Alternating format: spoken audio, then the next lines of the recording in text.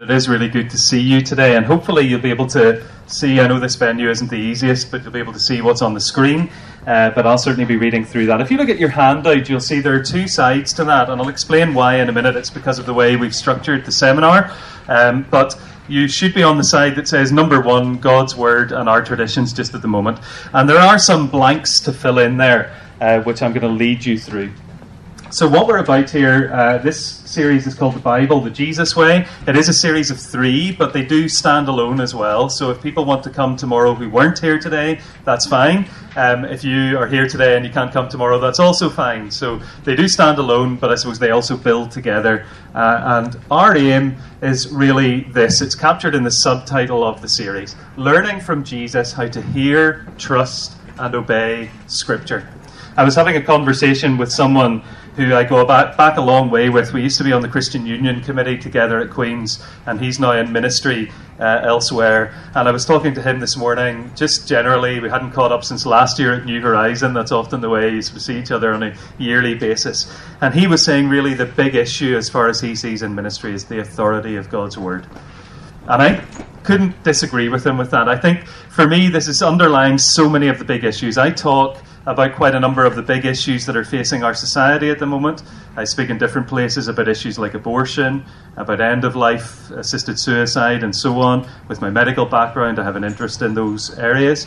I also speak about some of the issues facing the church in terms of mission and what we should be as church. But in all of those areas, it really comes back to this question: what has God said?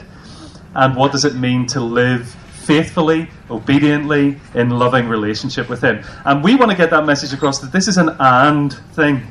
It's not, here's the Bible, and therefore let's forget all the stuff about spiritual life and the Spirit and so on. It's an and. We want to be following the Spirit in obedience to God's Word. We need both of those in our lives. So please don't think this is a series about the Word and it's in contrast to something else, because the goal of this is that we learn from Jesus. So we're going to look at His example of what He said about Scripture and how He used Scripture. That's our source material. We're going to learn how to hear, trust and obey Scripture. Now, if I could put another word sort of over that, maybe it's the word confidence. I think as Christians, faced with big challenges from the world, faced with challenges in the church, faced with personal challenges, we're kind of shaken in our confidence.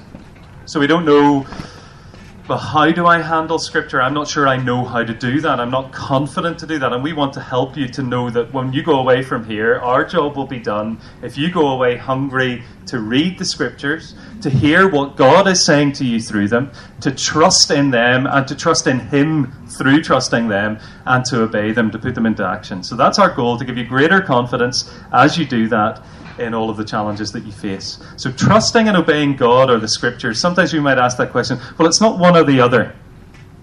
If I said to you, and you may have heard me in other places say this before, but if I said to you, you know, you can trust me, or rather if I said to you, okay, there's my mother is over here, okay, she's here in the seminar, I'll not point too closely at her or she'll go bright red, but she's here. Now, if you were talking to my mum and you said, Paul seems like a right sort of a fellow, you've done a decent enough job bringing him up, or I'm sure you did a good job, but, okay, whatever it might be, but if she said to you, well, yes, Paul talks a good talk, but you don't see that in his life at home, there would be a problem, wouldn't there? Because if I said to you here, you know, I'm a medic by background, or you read that in my bio, then I have a degree in medicine, and then you were talking to my mum and she said, Paul never studied medicine, right? There would be a problem, wouldn't there? Would you trust me? No. Why? Because you can't trust my word. Isn't that right? So if you can't trust a person's words, you can't trust them. Words are the way that we communicate ourselves. We build relationship. We extend ourselves to one another. So to trust a person's word is to trust them. And so we can't separate between trusting and obeying God and trusting God's words. So the question then is Scripture the Word of God? Which is what I want to talk about in just a minute. Does our view of Scripture match with the view that Jesus had? How did Jesus think about the Bible? So I think most of us would say if Jesus thought something or taught something, then that must be right. That should be our example, our model. This is the Jesus way. That's what we want to learn from. And then how can we better hear and put into action what Scripture is saying? Those are the kind of questions we want to help answer. And we're going to do that in a game of two halves, in a sense. I'm going to talk, certainly today and tomorrow. We'll flip this around on the third day. But in the first half, I'm going to talk a little bit about what Jesus taught and did with Scripture. And then I'm going to hand over to Valerie, who's going to lead us through a guided study, which is the other side of your page, which relates to what I've said. So it's helping you to work through, and you're gaining hands-on skills that you can take home in your own study of Scripture. And then at the end, we'll have a little bit of time for questions as well that you might have coming back from that. So, what's the problem that I'm thinking about this morning? Well, here's me coming away from the library in BBC where I lecture with a pile of, it's not actually me, but if I were, I'm coming away with a pile of books. These books look quite old. It mightn't be as old as that. There might be some more modern ones on there. If you go into a library like the one at BBC, you'll see hundreds, thousands of books. Great books. Commentaries on the Bible, theology textbooks, devotional books. You've probably got some on your bookshelves at home as well. You could add to that all of the digital media, the websites, the podcasts, all of the ideas that are out there. Many of them very, very good about what God wants for us and what even the Bible is saying to us. But somewhere at the bottom of that or in the middle of that might be the Bible itself, which of course is really a collection of 66 books and not just one, but it is one of these books, perhaps one of these volumes amongst many. Where is it amongst those many? How do we know that what we're believing, what we're doing, is actually what the Bible has said and not what others are saying about what God thinks? Is it what God has said, or is it what other people think, or even what we think in our own opinion? Or, flipping that around, it's not just the Christian books that we read, it's all of the other values in the movies, in the films, in the books, in the media, in the news, in the conversations that we have in the shop. How do we hear God's word in the midst of that? How do we allow God's word to speak into that? So the title of today's talk or today's seminar is The Bible or God's Word or Our Traditions. Now I could add to that God's Word or lots of other things. God's Word or the world's opinions. God's Word or my selfish desires. God's Word or not just our traditions, because traditions build up very, very quickly. You might think, well, this is having a go at the traditional churches, whatever that means. It's not. Because even in any church, traditions build up very, very quickly. They build up around our preferences, around the way we do things. And we always need to ask the question, what is God's Word saying into that? So please don't think when I say God's Word or our traditions, it's having a go at older or more traditional churches or Christians at all. It's trying to say to all of us, how do we come freshly to God's Word to hear what He's saying to us? So, let's look at Scripture. No point talking about this if we don't actually look at what God's Word says, if we look at the Bible. So Mark chapter 7, verses 1 to 13. If you have a Bible there, I'd encourage you to open it at that passage. I think it's good, or turn it on, whatever it may be, whatever you're using. But if you want, you may be able to see it on the screen. I'm going to read the passage to you. I think it's worth taking time to do that. So Mark 7, verses 1 to 13. The Pharisees and some of the teachers of the law who had come from Jerusalem gathered round Jesus and saw some of his disciples eating food with hands that were defiled, that is, unwashed. Now you'll notice here that the translators have put wee brackets around the next few verses. They're telling us that Mark's going to go on a bit of a sideline to give us some background information. The Pharisees and all the Jews do not eat unless they give their hands a ceremonial washing, holding to the tradition of the elders. When they come from the marketplace, they do not eat unless they wash, and they observe many other traditions, such as the washing of cups, pitchers, and kettles. So the Pharisees and teachers of the law asked Jesus, "Why don't your disciples live according to the tradition of the elders, instead of eating their food with defiled hands?" So there's a question here. Often with Jesus, he asks questions and people ask him questions. It's a conversation. And he replied, "Isaiah was right when he prophesied about you hypocrites. As it is written, these people honor me with their lips, but their hearts are far from me. They worship me in vain. Their teachings are merely human rules. You have let go of the commands of God and are holding on to human traditions."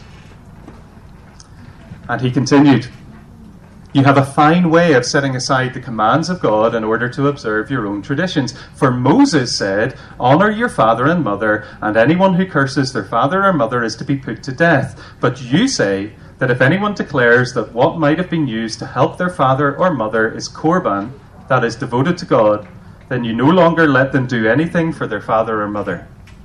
Thus you nullify the word of God by your tradition that you have handed down, and you do many things like that." So we'll end the reading there at verse 13 of Mark 7.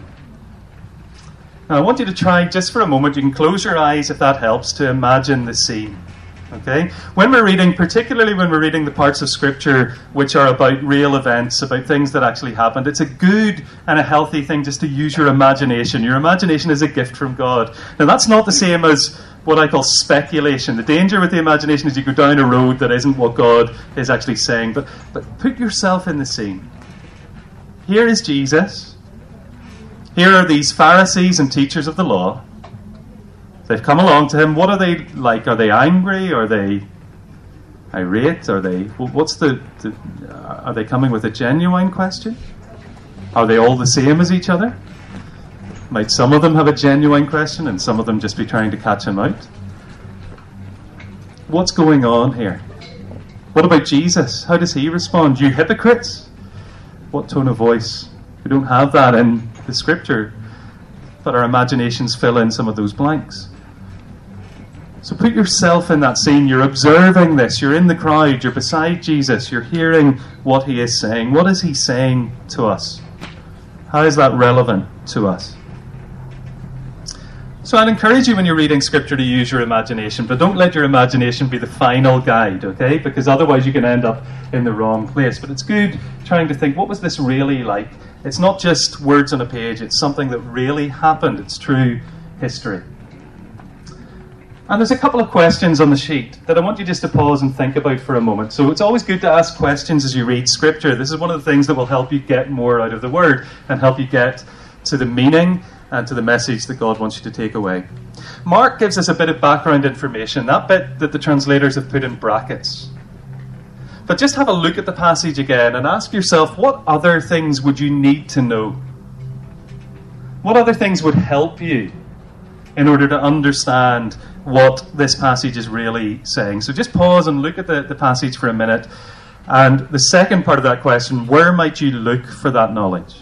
So have a read through that. Some of you will know what some of those things mean, but if you'd never encountered the Bible before, what words there, what ideas there would you be thinking, I need to look this up, I need to find out more. So pause for a moment to do that. Okay, so I might give you longer time if we had longer time, but I don't want to eat into Valerie's time with you later. But any thoughts there? What is in this passage that you know, a stranger to the Bible might be wondering, what's that, or who are they, or where's that, or just shout it out. Okay, so there's a quote from Isaiah. So if you knew who Isaiah was, if you knew what that means, this is a book in the Old Testament, that's great. If you were new to the Bible, you might know that. Okay, but there's something about how Jesus is using the Old Testament. Great. Unclean laws. Yeah. Right. So being in the marketplace, this uncleanness. So although Jesus is attacking the Pharisees because of how they put traditions in the place of God's word in the Old Testament does say something about unclean and clean, and there's a whole background to that is foreign to us, and we might need to understand. Yeah. What else? Who's Moses? So just like Isaiah, there's this Moses character. Who's he? Scribes and Pharisees and teachers of the law. Who are they? So again, we might have our ideas of that. Even if you think you know, it's always a good question to ask, do I really understand? So those are some of the things. Jerusalem, the place Jerusalem, what's its significance, and so on as well. So where would we go for that kind of knowledge, that kind of background information? We can go back to the Old Testament where he's quoting from. Yep, and this is where the library or the books or even the internet might help us if we go to the right sources for some background information about the culture, the history, the time, and so on. So that's one of the resources that we have that can really help us. But to be honest, I think sometimes people like me overplay the importance of background. Okay? Now I'm going to say that because as those of you who teach or preach, and as a lecturer in a college particularly, you have to show that you know a little bit more, don't you? It's kind of, and impress people. That's not my job. As a teacher of God's Word, background is helpful, but what's actually in the text is more important, right? Background is helpful, but there's no substitute for just actually pausing to notice what it actually says. So don't let your study of the background and your reading of commentaries and whatever, which will be really helpful, but don't let that get in the way of just taking time to mull over this passage, to read over it several times, and to meditate on it as well. To see, what is it actually saying? What does it actually mean? But background is important and background is helpful. So what I want to say now is just a little bit about what Jesus believed about the Bible as we kind of look at this passage and think of some of what the rest of what Jesus said. And there are some blanks to fill in. And the first thing from this passage is Jesus talks about Isaiah and he talks about Moses, and he talks about them as if they were real historical people who actually wrote the things that they were attributed to them. Right? Now, is that important that Jesus believed it was really Isaiah who wrote the book of Isaiah? Is it important that he really believed that Moses wrote the books that are attributed to Moses? Well, it is important, isn't it? Because if Jesus believed that, unless we think Jesus was somehow mistaken, Jesus is affirming that these are real historical figures, real historical characters who wrote the things that they wrote. Now, that's good enough for me. You can have all sorts of debates about the evidence for why we should think it was Isaiah or not, but what Jesus is doing here is standing over and underlining and affirming the fact that the Old Testament was written by people who really lived in the time that people thought and believed they lived in. But of course, it's not just the words of Isaiah and Moses. Look at what Jesus says about their words. Verse 6, he talks about Isaiah's prophecy. And then he talks about the commandment or commandments of God in verse 8. And he even calls their words the word of God in verse 13. Thus you nullify the word of God. That's talking about Moses' commands. So you notice the way Jesus very, very comfortably slips between. Verse 9, he says, you've a fine way of setting aside the commands of God. In verse 10, for Moses said. Do you see that? Because for Jesus, Moses said, and God said. It's not the words of Moses, and we need to dig around in that to see what God had said to Moses and how Moses had distorted it and whatever. Moses said, and these are the commands of God. And then the last point to make on this slide, it's essential if we're to avoid hypocrisy to distinguish God's word from our interpretations. Now, I said human traditions, but human traditions build up very, very quickly, and they build up on the basis of our interpretation of Scripture. And I see this as somebody who teaches theology, that, theology takes you 1 step, 2 steps, 3 steps, 4 steps away from the Bible. We need theology. We need to know what we believe about things. That's healthy and that's good. But the problem with it sometimes is it takes us into a place where what we're debating are the different ideas that people have, and we're not coming back to the reference point to say, what is Scripture actually saying? And that does two things. It divides us at times because it actually splits us from one another because we come to a slightly different conclusion and we like to focus on the difference rather than what unites. But more importantly than that, it takes us away from the heart of what Scripture is about. Now, that's not saying that secondary things don't matter. Secondary things are important too. But primary things are more important than secondary things. And the heart of Scripture, the heart of the gospel, the person of Jesus, the death of Jesus, the resurrection of Jesus, the promised coming of Jesus, these things that unite us, whatever church we go to, whatever our theological differences, these are the heart. And keeping the main thing is always the path to maturity, to growth, to greater faith and greater obedience to God. So we need to be able to say, well, God's word says this, and then our interpretation of it says this, or our theological thinking about it says this, but let's be open to reviewing that in light of what Scripture is actually saying. I'm going to put up 3 big words, or 1 big word and 2 smaller words. And I don't often do this, but I mean, I have to give you something that you can go out and impress other people with and say, look, I know these words that you don't know. But these are the words that theologians use to describe what I think is Jesus' view of the Bible, what Jesus believed about the Bible. Verbal, plenary, inspiration. I'm going to explain what I mean by that. And the explanation, the blank is there for those words. The explanation is there on your handout. When we say it is inspired, we're saying that these are God's words as well as human words. And that's in the passage that we looked at. Moses said, God said. Isaiah said, God said. It's not that God wrote these things down and somebody dug them up in a field. God wrote them with his own hand, other than the 10 Commandments, which is very special, where he wrote it with his own finger. God used human beings as the agent, right? And they write with their own mind, their own style, in their own cultural setting. Paul writes differently than Peter or John. So when you're studying Scripture, it's good to get familiar with the style of different writers. That helps you to understand what they're saying too. But it is still the Word of God. Isaiah wrote differently than Moses. Prophecy is different than law, but Jesus calls them both God's Word. And it's the words, not just the ideas. It's verbal. In other words, God didn't just come along and put a thought into Isaiah's mind and let Isaiah figure out how to express that as best he could as a human being. That's what happens when I preach. I have an idea in my mind and I try to express it and I try to get it across to you. And I may succeed to some degree and I'll fail to some degree.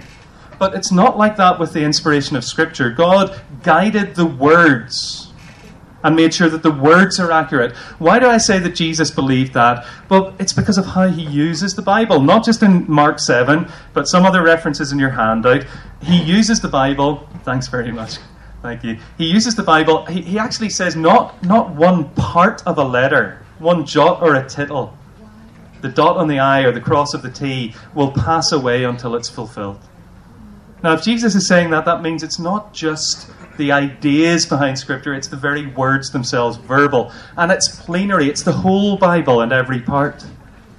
Jesus says in one place, again, the references are in your handout, but he says, he talks about all the prophets from Abel to Zechariah, which is lovely in English because it's A to Z as well, okay? But Abel is where in the Bible?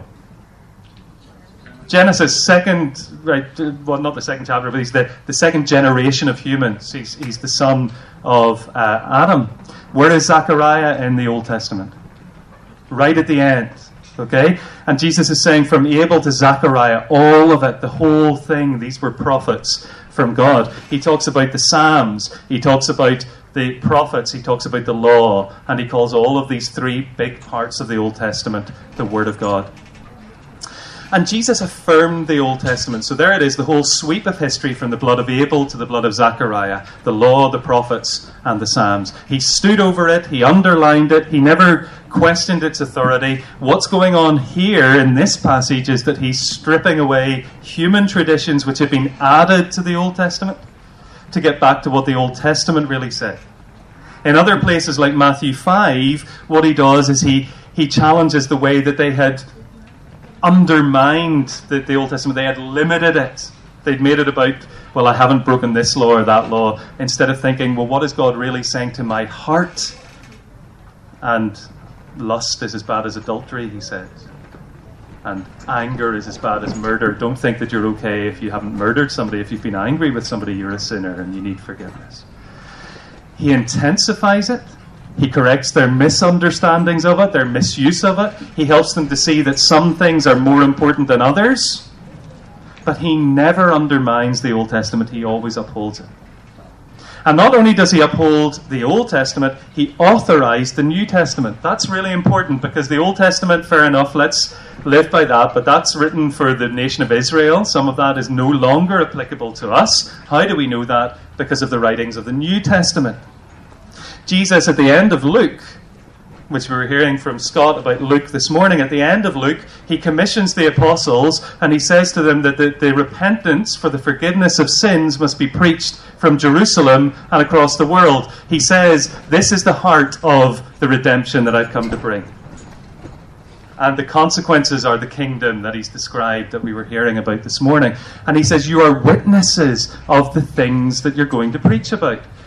Now again, we sometimes say we are witnesses. Okay, we want to witness to Jesus. But when the Bible uses the word witness, it uses it in the same way that I use it in another part of my work. I'm a magistrate in Belfast, and if somebody comes into the witness stand and they said, somebody told me about this, like Valerie told me that she saw so-and-so doing such and such, we're not going to convict the person, right? That's hearsay. It doesn't mean it's wrong. It just means Valerie is not a witness to what happened. Right?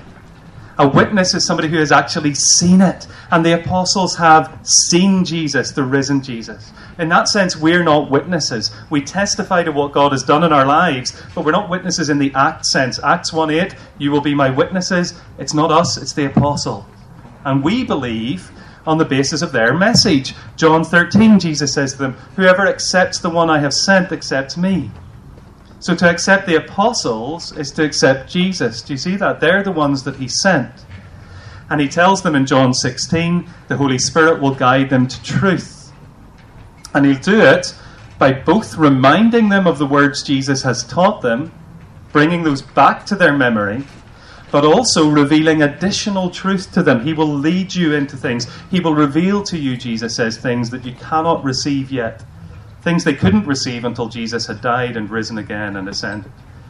So the Spirit is behind the giving of the New Testament. When Jesus talks about this in John 14 and 16, he's not so much talking to us that the Spirit will, he says that he'll give you the words to say and he'll lead you into all truth. He's talking to the apostles. And how are they going to pass on that truth? They're going to pass it on by writing it down. And so the writers of the New Testament said that Jesus was communicating through them. They wrote with authority as if they were writing things people should obey. Paul doesn't tend to write, here's a wee thought for you that you might want to, right? Doesn't sort of say, some people say this and some people say that, the way I lecture in Bible college and you make up your own mind. He says, this is what the gospel is. This is the consequence of it in your life. And the apostles were the living link to Jesus. Especially in the later books of the New Testament, you get this idea coming through. They talk even already in the past tense about these apostles who had seen Jesus and been authorized by him to be his representatives. And Jesus' words already in the New Testament are called Scripture. And the writings of the apostles are called Scripture. Peter calls Paul's letters Scripture. He says people distort them as they do the other Scriptures. He also says they're difficult to understand, which is kind of relieving for somebody who comes to a seminar like this. I'm not the only one who struggles at times. Even Peter struggled with Paul's letters. But he says they are Scripture. So the New Testament is authorized by Jesus. Jesus didn't say, okay, the New Testament and here's the list of books. But he appointed representatives, apostles, who were the ones who wrote those books, or the other people who wrote the books lived with those apostles and wrote down their teaching.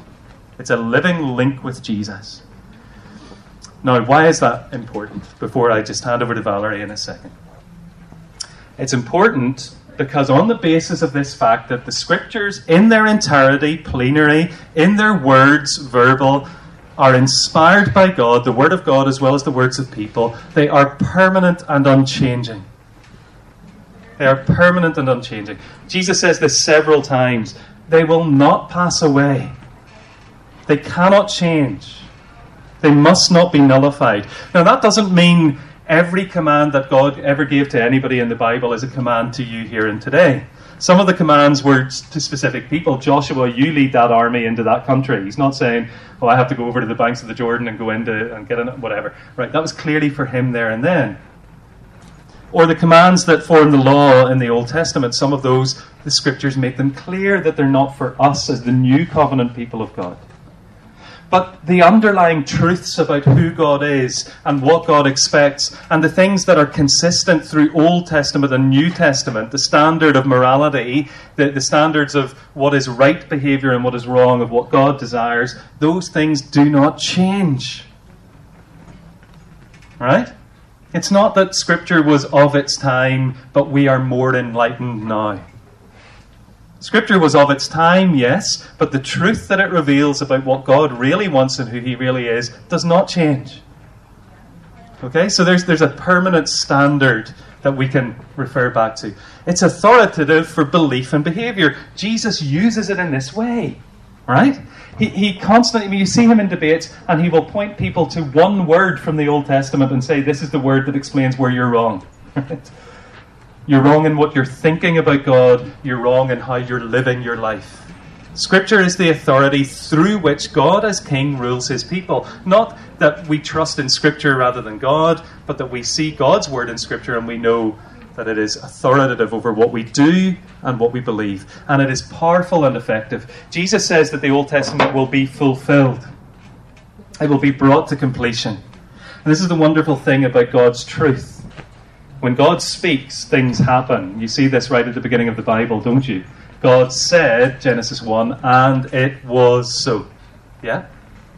And God's word is powerful and effective to transform and to change, and through it he governs and he rules. And when we come to hear and trust and obey Scripture, we discover that God's power is at work in us, because the Spirit of God takes that truth and he builds it into who we are, and he gives us the power and the strength to enact it as we follow his leading. It's the word empowered and enacted through the Spirit. Now, I just want to wrap that up with a few statements at the bottom of the page and then give over to Valerie. But Scripture is, and we'll say this in a slide like this at the end of each day. If you come for each day, you'll see that. So we'll build on this. This is not all that Scripture is, but Scripture is at least divinely inspired, true, trustworthy words. True words that are trustworthy because they are God's words. The problem, the Bible can be sidelined and distorted by human traditions, human ideas, human interpretations, which usually lessen what it says. Our biggest problem with the Bible is often not what we see, but what we don't see. Yeah? We leave certain things out. We emphasize some things above other things. And the principle that maybe will help us, one of the principles, is to understand the background, the cultural and historical background. But the lesson from the passage that we looked at, and you can take it home and look at it again, because we're going to look at another passage in just a second with Valerie, that God wants obedience to his word and hearts that are near to him. You notice the verse from Isaiah, let's not lose that. What did Jesus actually say to those people? He said, you're hypocrites, because you're caught up on words and your own traditions, and your hearts are far from God. And there's another principle for understanding Scripture. Let's not think that we're going to hear what God is saying to us in Scripture if our hearts don't really want to hear God. We need hearts that are drawing near to him, submissive to him, surrendered to him, seeking to hear him speak, ready to obey what we hear. If you come to Scripture with a hard heart, you're probably not going to get much out of it. But Valerie, lead us through the next passage. Thank you. Yes. Oh, I do. I'll just leave that on the screen. Okay, thank you. I'm just going to stand still. So if you want to stand up and jiggle your legs and sit down again, please feel free to do that. It's a long time to sit, isn't it? Does it matter? Does it really matter if we allow some tradition to creep into our understanding of Scripture? Is it not just a bit of a debate about interpretation, or does that impact how the Scriptures are going to impact on our lives? And I want us to look together at an incident in Luke's Gospel. It's on the other side of your sheet. And we're going to look at this story because it's a wonderful illustration of everything that Paul has been sharing with us, and it's like a practical example of what this will look like lived out in our lives. I was reading or listening to someone speak last week, and this is what he said. He said, it's no point in having a brain full of information if we don't have a heart filled with the Spirit. And unless we match the Word of God and the Spirit of God, and it becomes alive in our lives, then Bible study is a fruitless exercise. It always has to be about transformation. And so that's why I think this story is wonderful for showing us how that can happen and how tradition can hinder it happening in our lives. But before I go into the story, there are 3 basic steps in Bible study. And any form of Bible study, I'm sure you will know these steps anyway. The first one is observation. In that we read the passage carefully and thoughtfully and find out as much information from the words of the text as we can. God has chosen to communicate himself to us in words. And as Paul said earlier, all of the words matter. And sometimes we read the Bible, we fly through a passage, and we don't pay attention to the words.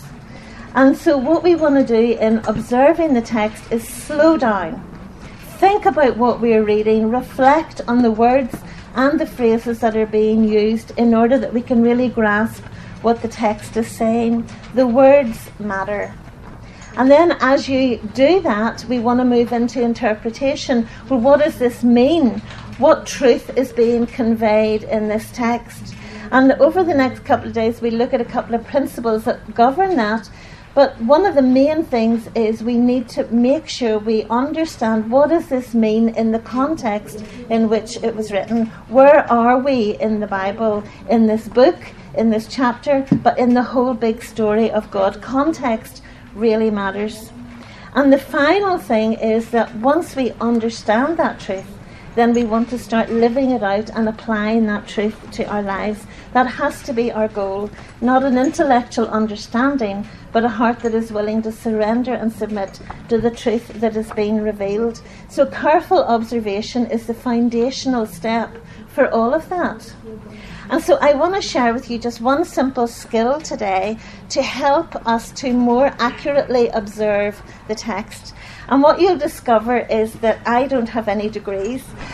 So all of my stuff is kind of pretty basic. None of it's rocket science. I remember saying that one day in a group and a man said, well, actually, I am a rocket scientist. And he truly was. So I felt quite overwhelmed by that. But anyway, I hope there's no rocket scientists here. But this is a very simple skill. Focus on what is obvious, and what is not obvious will become obvious. Okay?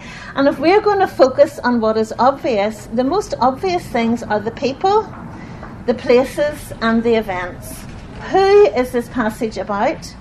Where is it happening? And what events are taking place? Now, that's not complicated. Anybody can read a passage and answer those simple questions. And that's what we're going to do as we read down this story from Luke's Gospel. And we're going to think, where is this story taking place? Who are the key people that are involved in this particular story, and what different events take place that connect those three people together? And so what can we learn from this story? Okay? And it's just a very simple way of approaching a Bible passage. So let me read the story with you, and then I want you to be thinking, where is this happening? Who are the key people, and what different events are taking place? And it says, now he, that's Jesus, was teaching in one of the synagogues on the Sabbath. And behold, there was a woman who had had a disabling spirit for 18 years. She was bent over and could not fully straighten herself. When Jesus saw her, he called her over and said to her, woman, you are freed from your disability. And he laid his hands on her, and immediately she was made straight, and she glorified God. But the ruler of the synagogue, indignant because Jesus had healed on the Sabbath, said to the people, there are 6 days in which work ought to be done. Come on those days and be healed, and not on the Sabbath. Then the Lord answered, you hypocrites, do not each of you on the Sabbath untie his ox or his donkey from the manger and lead it away to water it? Ought not this woman, a daughter of Abraham, whom Satan bound for 18 years, be loosed from this bond on the Sabbath day? As he said these things, all his adversaries were put to shame, and all the people rejoiced at all the glorious things that were done by him. It's just a wonderful story, isn't it? And again, as Paul was talking, Peter and Paul, as Paul was saying earlier, imagine the scene. So where is this story taking place? The synagogue. Okay, all the answers to these questions are going to be obvious, okay?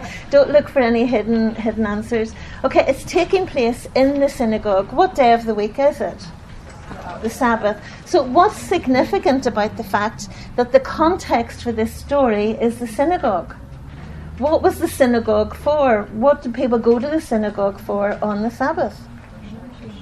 For worship of God. And what else happened in the synagogue? Does anybody That's one of those things we could look up. But there was the teaching of the Old Testament scriptures, the reading of Torah, the reading of the prophets, and that happened on the Sabbath day.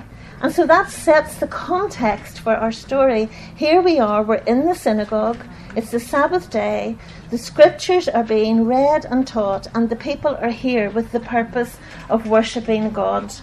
So who would you say are the key characters in this story? Again, it's an easy answer, so don't worry if it seems too obvious. Sorry? The rabbi or the ruler of the synagogue. Brilliant. Okay, who else is another person in it? Jesus himself and this woman. So we have three main characters in the story. We have Jesus, we have a woman, and then we have the ruler of the synagogue. And in fact, this story is based on the interaction between those three people. And if we were to divide it up into two, we would see that verse 10 to 13, we have an interaction between which two characters? Jesus and the woman. Okay, so that's one bit of the story. And then in the second part of the story, who do we have interacting with each other? Jesus and the synagogue official. Great. So let's look at those two sections very quickly together. And really all we're going to do is really go down the surface of this. But what I want to show you is you can get so much out of Scripture without opening one other book, by simply slowing down and asking some questions and using your brain and think about what you're reading. So as we go to the start of the story, what do we learn about Jesus in verse 10? He is teaching in the synagogue. Who was Jesus? He was the incarnate Word of God. And he is standing in the synagogue teaching his own word.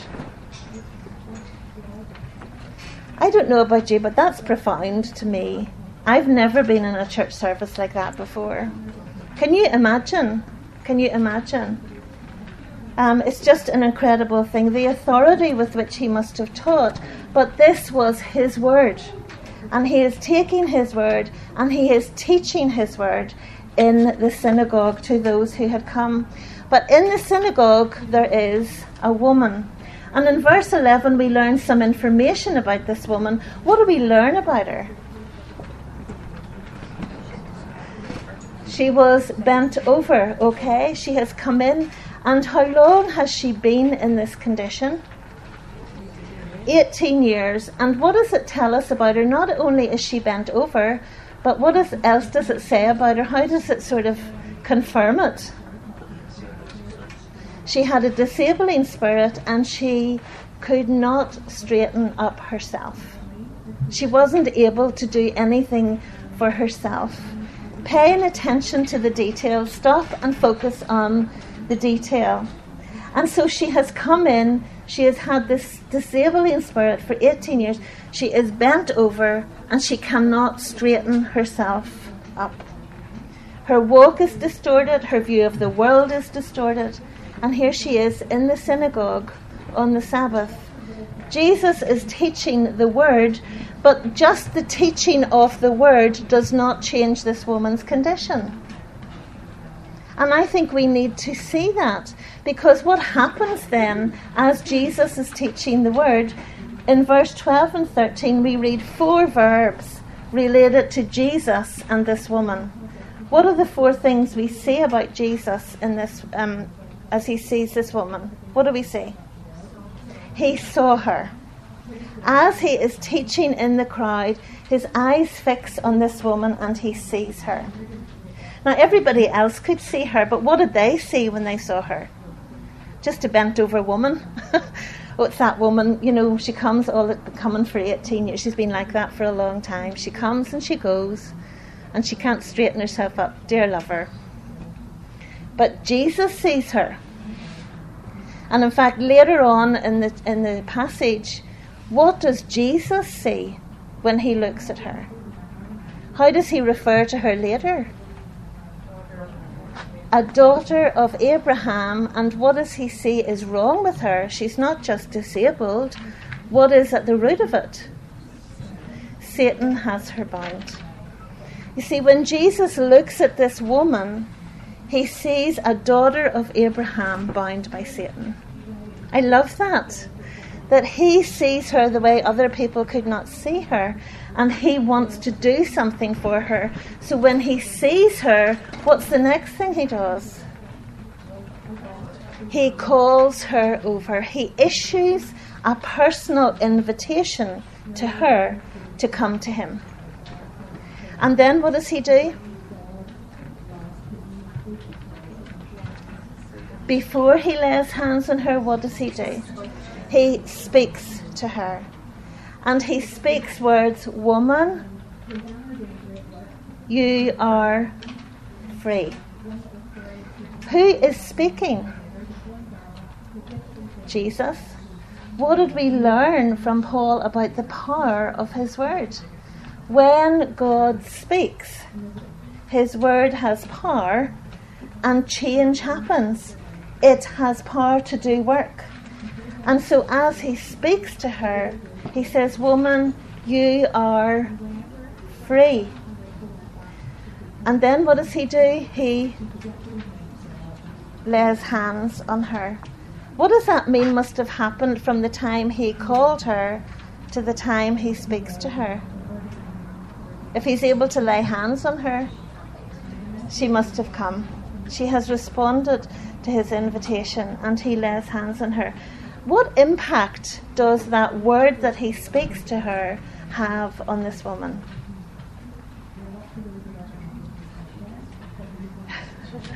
I know all of you know the answer, but you're all going, yeah. You're all saying it to yourselves. I can just see you all going, yeah.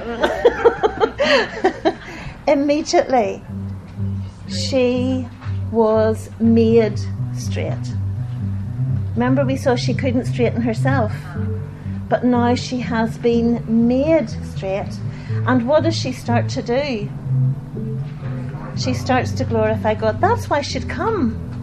She's in the synagogue on the Sabbath for the worship of God, and now she has been set free to completely do what she had come to do.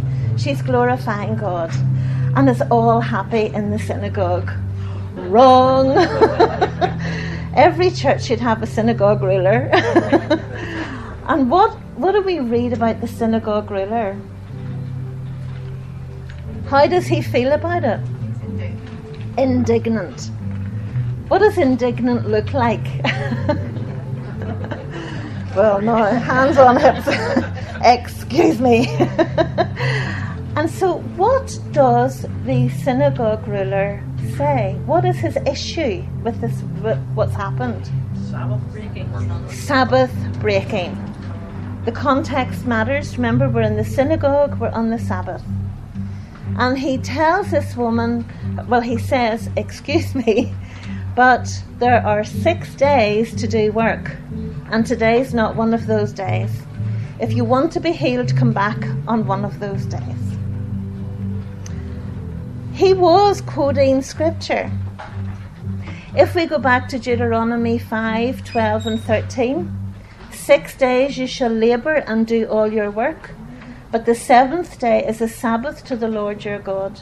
On it you shall not do any work, you or your son or your daughter or your male servant or your female servant or your ox or your donkey or any of your livestock or the sojourner who is within your gates, that your male servant and your female servant may rest as well as you. So what was he doing wrong? He was, in sense, using scripture to say that they were to do no work. So what's the problem here? Based on those verses, the scribes and the Pharisees had built a body of laws to protect the law of God. And their heart in doing it was good. The Pharisees were actually really good men at heart. Their motivation was right. They wanted to make sure they did not disobey God. But they had created this body of traditions and this list of, I think there was a list of 39 prohibitions of things they were not allowed to do on the Sabbath. And now these rules and regulations had taken on an authority all of their own, and in some ways they were now becoming contradictory to the very heart of Scripture. Because how does Jesus respond to this ruler? What does he call him? A hypocrite. Because what does he say he does? He waters. In fact, he talks about you untie them and set them free. See, the issue here is freedom. You let your animals go free in order that they can enjoy Sabbath, in order that they can have water, in order that they can be rested. Here we have a daughter of Abraham. Was she free? No, she was bound by Satan. And Jesus is saying what you don't understand is Sabbath can only be observed when you're free. Because if we had read the next verse in Deuteronomy 5, 12 and 13, they were able to remember the fact that they had been slaves in Egypt. They didn't have the choice to have a day off. When they were in slavery, they could never have Sabbath because they had no choice, they had no freedom. It's only now you have the freedom to choose, and you are free to take that one day and to take that day for the worship of God. And now we have a daughter of Abraham who is bound, who is coming here, and she can't straighten up, and she's being held captive. And all I did was set her free, the same way you set your animals free, that she can now worship me the way she could. And so the traditions of the elders were working against the truth of the Scriptures in order to allow this woman to be fully free. The children of Israel only became able to keep Sabbath once they were free. And as we look down this passage, I think there's a number of things we can reflect on in this story. I know our time is gone, but we need to ask ourselves a couple of questions as we think about this story. What areas of my life, both my personal life and within my church community, do the traditions that I follow cut across the straight teaching of God's Word? That's a hard question to answer, and it's sometimes a scary one to look at. But our traditions can stop us from living in the freedom that God has come to give us. What happens when those traditions are challenging the truth of God's Word? Can't we often get that indignant response in ourselves? Oh, but hold on a wee minute. If you allow that to happen, dear knows what else will creep in. And we're scared sometimes not to do it the way we've always done it, because we're scared of the freedom that comes when God wants to do it His way. What steps do I need to take in order to live in the authority and in the freedom of God's Word? And a final question this passage raises for me as we would apply it to our lives. What difference would it make to my life if I heard the summons of Jesus inviting me to Himself and telling me in my very soul, you are free?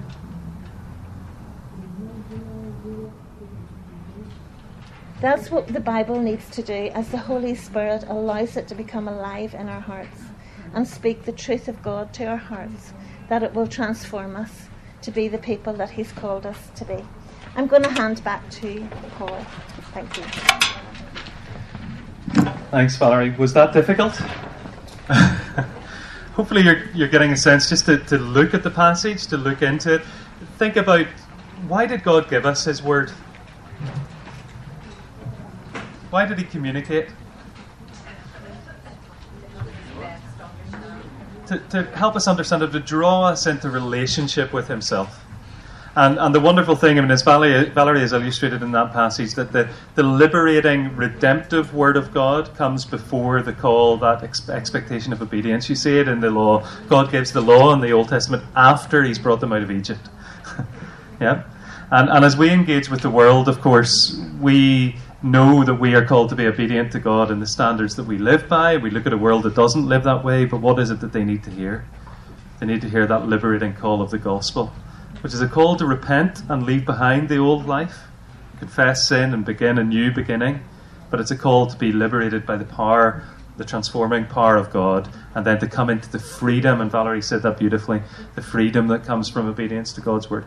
Now, time is up for those who need to go and get their children. Please feel free to leave, but we have time for some questions if you want to ask that, but if you do need to go out, we understand that too. So any questions about anything that I've said or what Valerie has said, and please feel free to come back to us tomorrow, and we will have more time tomorrow and the following day for questions. We needed to do some introduction to things today as well. I will also say, just as we move towards the end, as you go out, you might want to pick up one of the leaflets about courses at Belfast Bible College. As you know, I teach there, and I will be teaching in the spring of next year, January and February, a course called Reading and Interpreting the Bible, RIB.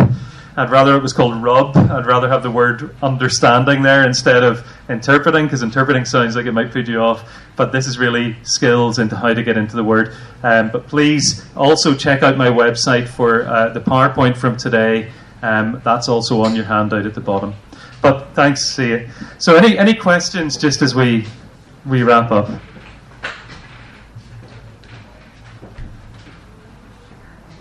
Great. And either means we've done a great job or a terrible job, Valerie. No, thanks. It's not a question. Good, a comment. Thanks. What Valerie was saying Yeah. about, that when Jesus was teaching in the Yes. synagogue, and it reminded me of the two on the road to Emmaus. Great. Whenever Jesus spoke from the Old Testament Yes. right Yeah. through. Yeah. And what a Bible study Yeah. that must have been. So I'll say this for the benefit of the recording, but the lady was saying from the audience just that it reminded her, as we looked at that passage of Jesus on the road to Emmaus, talking to the two and opening up the scriptures to them, and how fantastic a Bible study that must have been. And we'll pick that up actually in, I think it's tomorrow, isn't it? Thanks, Connor. That we'll think about how Jesus is the fulfillment of scriptures and how we see him in the scriptures. Thank you. Yeah. Okay, well, hopefully we've whet your appetite. Hopefully you feel a bit more confident and empowered. Confident both to say that actually Scripture is the Word of God. I think we had to lay that foundation so that we have confidence to know God has spoken. There is truth that we can know, that we can engage with the world with, that we can be obedient to. But also confidence to say, I need to get into this Word. I need to read it. I need to see what it's saying. And I need to both see the truth that it reveals and then see how that truth changes me, that as God speaks that truth into my life by His Spirit, that I change in my beliefs and in my behaviour to be the person that He's calling me to be. So thank you. Let me just pray for you as we finish. Father, we thank you for our time together, and it would be meaningless if we don't go out from this tent to be people who live with you and for you. But we want to thank you for the wonderful gift of your word. It is a precious thing to us that you have spoken. And your speaking, as we think of that example of Jesus, calls us to yourself, and it speaks redemptive power into our lives, a freeing from sin, from Satan, from the curse of hell, from all of the lies of Satan that would ensnare us.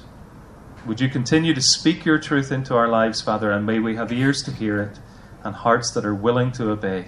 May we avoid that trap of hypocrisy by setting up our own fences around your word, or by making it more convenient for ourselves and harder for others.